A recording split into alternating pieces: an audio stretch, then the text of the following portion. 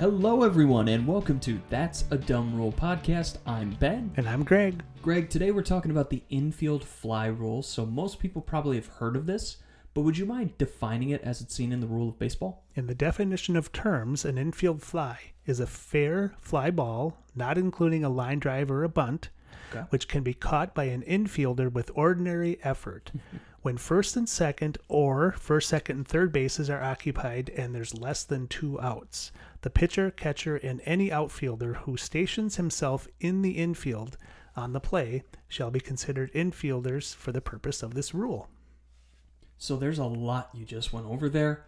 Would you mind giving our casual fans just an easy definition or an easy approach to this? Yep, easy way to think of it is if the batter hits the ball and it's a pop fly in the infield. Okay. And there's men on base, the batter is automatically out if there's less than 2 outs. That's really the easiest way to think about it. Okay. Well, and this is one of those rules we talk about a lot, that easy to think of all of the different history that might pour into this rule being what it is. Where would you start in defining the history of this rule? Yeah, you have to go back to 1895. Wow. The National League added this rule because what was happening was a team would get a man on base and then the next batter would pop the ball up. Well, the infielders were letting the ball, intentionally not catching the ball, letting it drop, and then they could easily turn a double play because the runner who's on base, of course, he's staying on his base because he's intending to tag up. So it was turning into all these double plays where it was not cheating, but it wasn't really fair. So they put the rule in that says if there's a pop fly in the infield and there's men on base and there's less than 2 outs, batter's automatically out, whether the player catches the ball or not. Okay.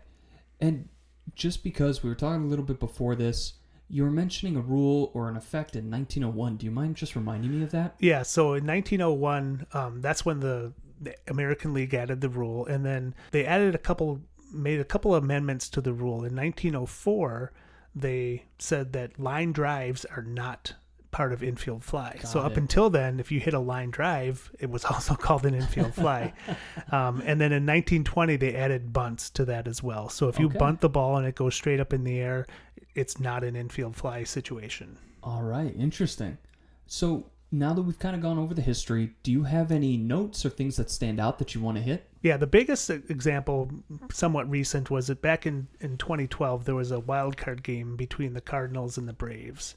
And wild card games are one and done, right? So it's not a series. It's a winner goes on, loser goes home. Mm-hmm. And a player from the Braves hit a pop fly into what was considered the infield, although the ball did travel into shallow left field.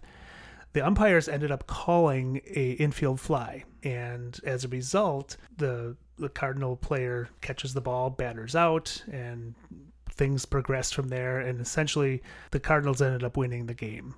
So it was a lot of contention around that because they felt like the ball was far enough out of the infield to not be an infield fly. Baseball reviewed it. They basically said, no, that was the right call, and they stand by that today. I'm sure if you ask Braves fans, they would say it was not an infield fly situation, but it was called that. So there's always some gray area between what is considered the infield and outfield. It's not just where the dirt ends. It's a judgment call by the umpire. Okay. Well, thank you for kind of bringing that through. I would highly encourage people just to see it. It is one of those moments where just by watching it, you get a better sense of this rule. And we've talked about it and how it's better defined and actually put into play. So I'd highly encourage people to go see it. It's worth your time. So with that, we'd like to end this podcast with, is it a good rule?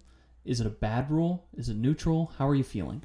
I think it's a good rule for obvious reasons, right? I mean, you don't want to have an infielder purposefully drop the ball or miss the ball so they can turn a double play. It just doesn't make sense. So it's a good rule. That's why it was put in over 100 years ago, and it's definitely needed in today's game. Yeah, I'm going to go with your expertise on most of this. For me, baseball, it's a little tougher for me to wrap my mind around because I don't consume it as much as you do. I will say I'm interested to see how the infield fly and infield shift mesh together, especially with that being added to the game, and we're seeing that more commonly. However, I think that it is one of these rules that it helps clean the game up a lot, so I'm going to lean towards it being a positive rule. All right. Any parting thoughts before we head out? Nope, I don't think so. Awesome. Well, thank you guys so much for listening, and tune in next time for another Dumb Rule.